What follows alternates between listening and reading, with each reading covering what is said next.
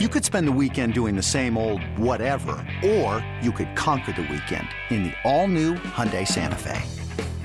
Visit HyundaiUSA.com for more details. Hyundai, there's joy in every journey. eBay Motors is here for the ride. Remember when you first saw the potential? And then through some elbow grease, fresh installs, and a whole lot of love, you transformed 100,000 miles and a body full of rust into a drive that's all your own. Look to your left. Look to your right. It's official. No one's got a ride like this. There's nothing else that sounds like, feels like, or looks like the set of wheels in your garage. With over 122 million parts, you can make sure your number one ride or die stays running smoothly. So there's no limit to how far you can take it. Brake kits, turbochargers, engines, exhaust kits, roof racks, LED headlights, bumpers, whatever your baby needs, eBay Motors has it. And with eBay Guaranteed Fit, it's guaranteed to fit your ride the first time, every time, or your money back. Plus, at these prices, well, you're burning rubber, not cash. Keep your ride or die alive at ebaymotors.com. Eligible items only. Exclusions apply. In-depth conversations, matchup breakdown, analysts on every game. Everything a Steelers fan could want. This is Fourth Down in the Steel City with your hosts, Adam Crawley and Colin Dunlap. I got some. Go ahead. I hate. Why did I interrupt you? I'm sorry. No, you're not antsy. You're excited. Oh, man. You know how people say this is like an internet meme, and I'm terrible on the internet. You know me. I click on a couple things and read them, and then I've had my fill. I'm not this big internet, and I'll tweet here and there, but I just disseminate things, and I'll read a couple things here and there. I'm not real internet savvy. But I have seen these things, people are like, take my money, yes. When it's like something cool, right? Like it'll be some invention where it unloads your dishwasher for you and it goes into the shelves for you, whatever. People are like, take my money. Well, I've got my own take my money moment. This happens when you're 46 years old. Wait, no, I'm 45. I'll be 46 in December. I did this a week ago. I forgot how old I was. When you're take my money. I need some of those pills that make you think. Anyway, here's a take my money moment today, not in an entertainment way. A second trip for my twins, who are 11 years old, our twins, my wife and I are twins. Our twins back to the orthodontist. They're getting now their bottom braces go back on. They had braces on for a long time, and then they had some sort of retainer or some nonsense, some key that you twist in their mouth or whatever, and now the braces go back on. You go in that place, that is a non-comical take my money. Yes, I mean it gets you, that orthodontist, but you got to do it for your kids. But man, I thought about that today, all the fun things in the world. Take my money, you see on the internet. Here, I took a picture of the orthodontist office. Just to take my money because they're doing it. Let me ask you a question. That guy's driving a Rolls Royce because I got 11-year-old twins that need their teeth straightened out. Oh, and the hygienists too. They make all kind of money hand over fist. The picture you sent me earlier, was that actually the picture of the orthodontist you go to? Yeah, it says orthodontist real big on the outside. I know. I thought it was, I thought you went and Googled orthodontist, generic orthodontist. You have to tweet that picture out. I don't know if you did already. It's uproariously funny because it's just orthodontist. It's like if I went a couple blocks down, wanted to get myself a beverage, and I just went into bar. It was like back in the day when they used to have my man Rocco's barking outside. What's up, Rocco? What's good? You hear him out there? Ask him, Pickett or Trubisky? Yeah, no, he's more of a he's a big Lindy Ruff fan. Rocco is. Anyway, so it is like the orthodontist is like those old boxes of stuff that you used to see that were just generic, that were black and white. It would just say cereal or like cheese, yes, or like milk back in the day, beer, beer, one light. Of those. Anyway, so I just had to get that in. Take my money, orthodontist. Yeah, I had the palate expander back in the day. Yeah, they had that. That's what the thing was called. That's what the key. Yes. And every night you would either have to shove the key up there yourself and crank it. And what it's doing is it's breaking the roof of your mouth. And it's doing it centimeter by centimeter to get more room in your mouth.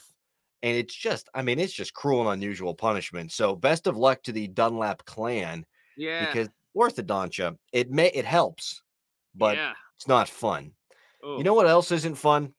Or at least as fun as it used to be, Colin, I don't think, is going in NFL games these days. You go, you get punched in the face by a big, fat Jaguars fan. What can be done? And that's just the women. That woman was like, who was the guy who used to play on the defensive line? Stroud. Yes. It looked like the female version of Stroud in the stands in Jacksonville. I'm sure everyone saw the video. She did. I mean, she looked like Gary Nunn. I mean, she was big, but Donald Evans, she was large. What are people doing? I'll tell you, alcohol is such an easy go-to in terms of the excuse, and it's part of it, but it's testosterone mixed with alcohol mixed with idiocy. I can go and I'll have one of those things, alcohol, but I'm not largely, I have testosterone. I don't misuse it, and I don't act like an idiot anymore. Right. I'm 45. So I never get in a jam. I think alcohol is so easy when people go to it and say, there's your problem. You take alcohol out. What about the millions of fans who go and have a beer and don't act like jerks? That's right. So the problem is, I think, one, beer is far too expensive inside stadiums. So it harbors a mentality and it harbors a sort of a cultish situation where people feel the need to tailgate, and not just tailgate, but sort of reverse funnel their tailgate. They kind of start slow and then bang, right before, as close as they can to kickoff before they go in, they hammer beers back. 100%. That's number one. That's number one, because it is far too expensive to drink inside. So they got to just overdrink right before they walk in. That's number one. And number two, this would never happen in sports. Like, part of the solution is, if you could, and I know this goes against it, but the more access to alcohol that people would have, the problems would dissipate. If they would let you even take 3 beers in, people would not feel the need to power drink just before kickoff hour. Man, the most I've ever had to pee in my life, and it's like a 35-way tie, is every time I tailgated before a Steelers game in my early 20s and was trying to get into Heinz Field at like 12:52. And the reason why is because you're right. We all know it's going to be $14 for a 20-ounce beer when I get in the stadium. I've got 100 Miller Lights right here. I'm just going to put 6 of these to my face, and we'll see where it goes. And you ride the buzz out in the stadium. Maybe I'll buy a beer to keep this thing going. I think you're 100% right. I was thinking about this a little bit today as well, and I think that the other thing that could be done that might help, not cut it all out because people are going to be idiots just with even their own team's fans, but I do think that there should be more of an effort to have a visitor section. Like, if you're going to come and you're a Jacksonville fan, they do it in Europe. Now it's easier because it's easier to travel around England, right, than it is to travel around the United States, the rail systems, things of that nature. But I do think it would help. They do it in college football. You have the visitor section. If you really want to watch the Browns play in Pittsburgh, okay, there's 3,000 seats all in one spot. You gate it off. You have security. And then the other thing they do in Europe is after the game, and we don't have as much of a problem, I don't think. Maybe I'm wrong about that now that I think about it. But after the game, if you have that other section, you wait until all the other fans leave. So if there's a Brown section, a Steelers section, 65,000 Steelers fans, they leave. They leave the stadium, then the 3,000 Brown fans leave too. I do think you could section it off, and that might help. I think you could. The only part that we never know what it's like to have a game day window pretty much here in Pittsburgh, to walk up and buy a ticket. Just in my lifetime, that's not been a thing really. But there are markets, Jacksonville, the LA markets, there are a bunch of markets, Chicago, I believe, where it's not all season tickets.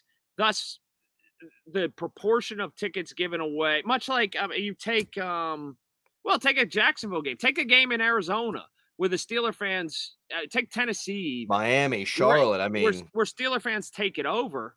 Then what do you do proportionally with the stadium? Do you just risk empty seats so as to divide it and say our home people aren't going to show up. We're going to allocate 30% to the Steeler fans and 70% to our home fans. And of that 70% that's allocated, it's only filled to 70%. Yeah. That's the only part that's tough is the proportionate fan bases aren't proportionate. The SEC is. They're going to fill the places. Right. So it's a great concept, but they're going to try. It comes down to this. The NFL squeezing every dollar in stadium that they can out of everybody because that's all a bonus. They make so much money off the television rights.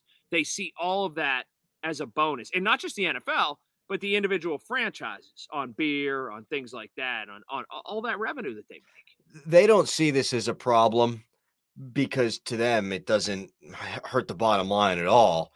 What I see it as though is I ain't taking my kid to a football game. It's not just a Pittsburgh problem. It's an everywhere problem, but it is a problem. And I will go with my buds. If a buddy calls, Crowley, are you doing pregame today? You want to come after the game? You want to come to the game? We'll go with me, drink some beer? Yeah, sure, I'll go. My kid?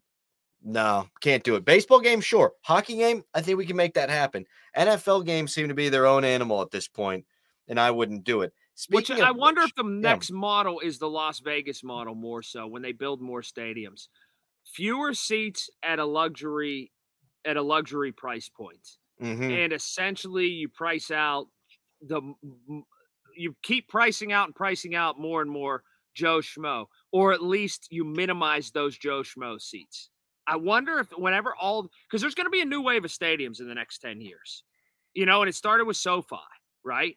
If that's kind of the model, more luxury, more boxes, more high end, and just a few seats so we can get a cutaway shot of people acting like they're regular Joes. And that's how they're going to be built. Heinz Field holds 68 right now. The next stadium the Steelers have under 60,000 people. Under 58 with 60% of them being luxury. Yeah, I think I'm with you, and I think that's probably the way to go.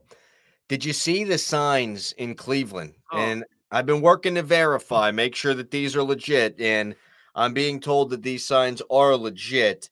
One said, and it was a Browns fan with his kid, that said, F them hoes. He was holding up the sign. And then the other sign said, Free Watson. And then you had a guy outside the stadium selling derogatory T-shirts. Do you think this would happen anywhere? Do you think if Deshaun Watson were a Pittsburgh Steeler, that Steelers fans, a couple of them, would be acting like this? Because I tend to think, well, we didn't see it with Roethlisberger. We didn't. I mean, were we before the boom of Twitter in 2010? No. I mean, we were right there. So, well, even if we were before the boom of Twitter, we weren't before the boom of being in crowds and seeing people with shirts that they bought in the strip district or out of the trunk of a car. And I don't remember ever seeing things like that. I don't remember that either. Own eyes.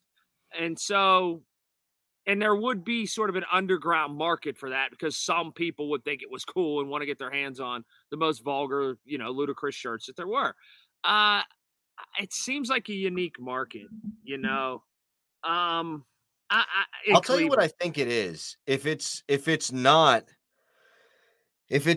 something that would happen everywhere, I think you can probably link it directly with desperation. I mean, the Browns haven't won anything in this incarnation of the Browns, and the fan base bought in hook, line, and sinker into Baker Mayfield being the savior.